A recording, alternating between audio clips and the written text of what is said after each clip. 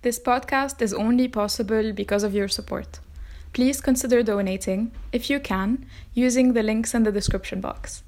I'm Elia Habur for the Beirut Banyan.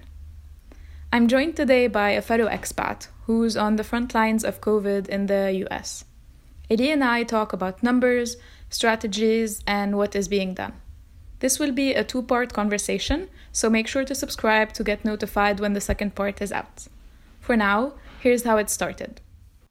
Okay.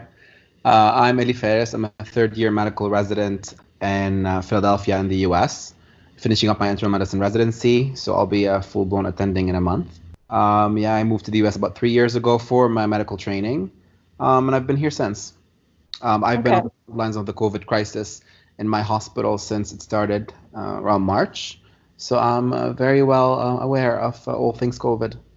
Speaking of COVID, I know you've seen many patients at your hospital. I know you've also watched the situation closely in Lebanon, mainly because you have family there, friends, other colleagues who are still practicing there. What do you know about the current testing situation in Lebanon?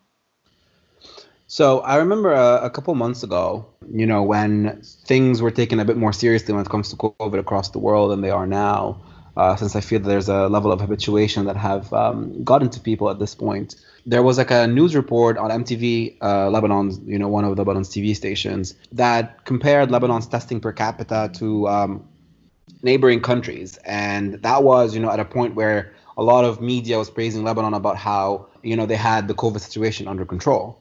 In that report, the conclusion was that they were testing significantly less per capita in Lebanon than in our neighboring countries. I was just checking data, and there are no data about testing per capita in Lebanon unless you do the calculations, which translates to about 3 per 1,000 currently, which is at the peak of their testing a couple days ago, which was about 2,000 tests per day.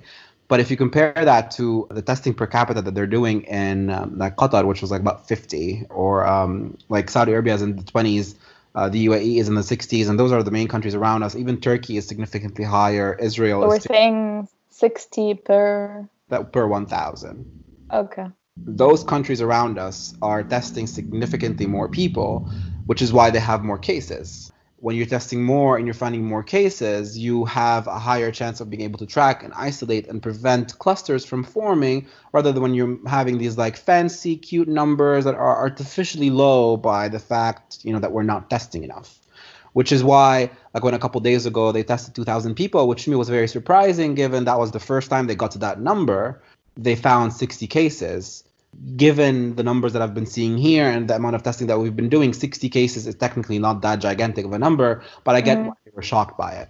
And I would assume that if they were to test at the levels that our neighboring countries are doing, they would find probably more cases of asymptomatic folks who have not had the chance to present for testing. But I also understand the limitations behind why they cannot test as much as Qatar or Dubai or the UAE or, I don't know if there's a genetic predisposition or a biological factor that affects why there are significantly less cases in our countries than there are in other neighboring countries if you broaden the scope a little bit, such as France or Italy. I would say they have a higher, let's say, traffic of planes, people coming in and out, and they're more of business hubs, which seems to be sort of a main factor into that has affected the trajectory of countries that have had a lot of COVID cases.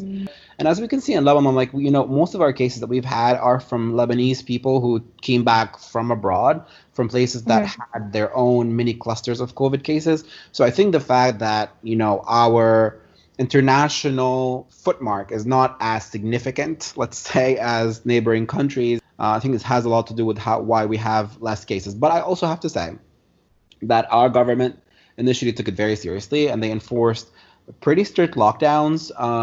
They closed the airport almost immediately. It's been closed since April. They closed the border, difficult as it is. And I know that it was, for a few days I was following the news, and there was like a lot of, partisan talk about canceling or stopping flights from Iran. I think the way they got around it by stopping flights from everywhere. I think those initial measures definitely helped flatten the curve. Coupled with the fact that Lebanese people took this seriously. I felt that in this case, with COVID-19, a lot of people took it seriously and they stayed home and they practiced social distancing, wore their masks, all of the things that were asked out of them. At one point, are we taking it a bit too far? I think so. I think there's a level of shaming that is happening that I don't think is acceptable. I once saw a report, for example, on the TV that had a police officer ask a physician to wear his mask in his car, and now that doesn't medically make any sense, and it's not his job to tell anyone what to do in their own private property. I think, but I think in the overall picture is that significantly less air traffic and business coming in and out.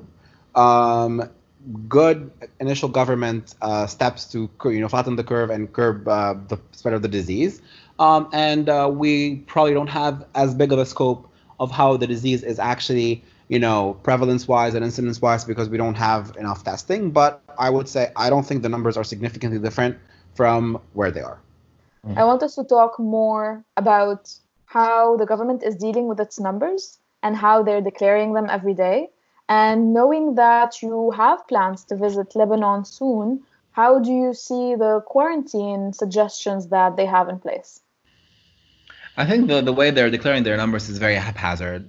I don't think it makes sense the way they keep separating the number declaration every single day by, we have, let's say, 5 new cases among those who actually live here, and we have 10 new cases among those who are coming from abroad.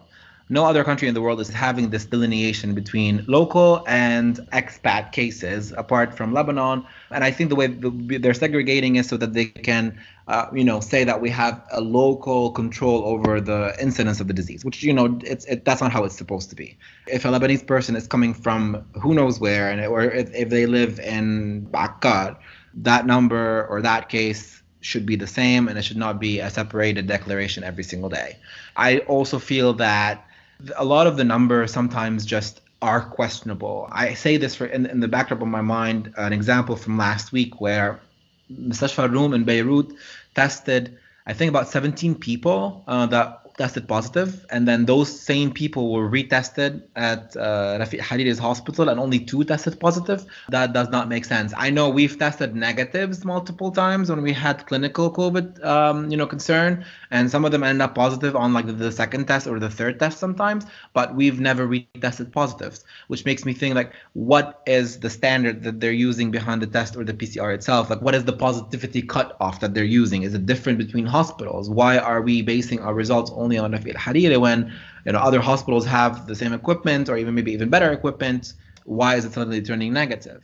To hear the rest of this conversation and Eli's thoughts on quarantine and what can still be done in Lebanon to move past lockdowns, subscribe to the podcast.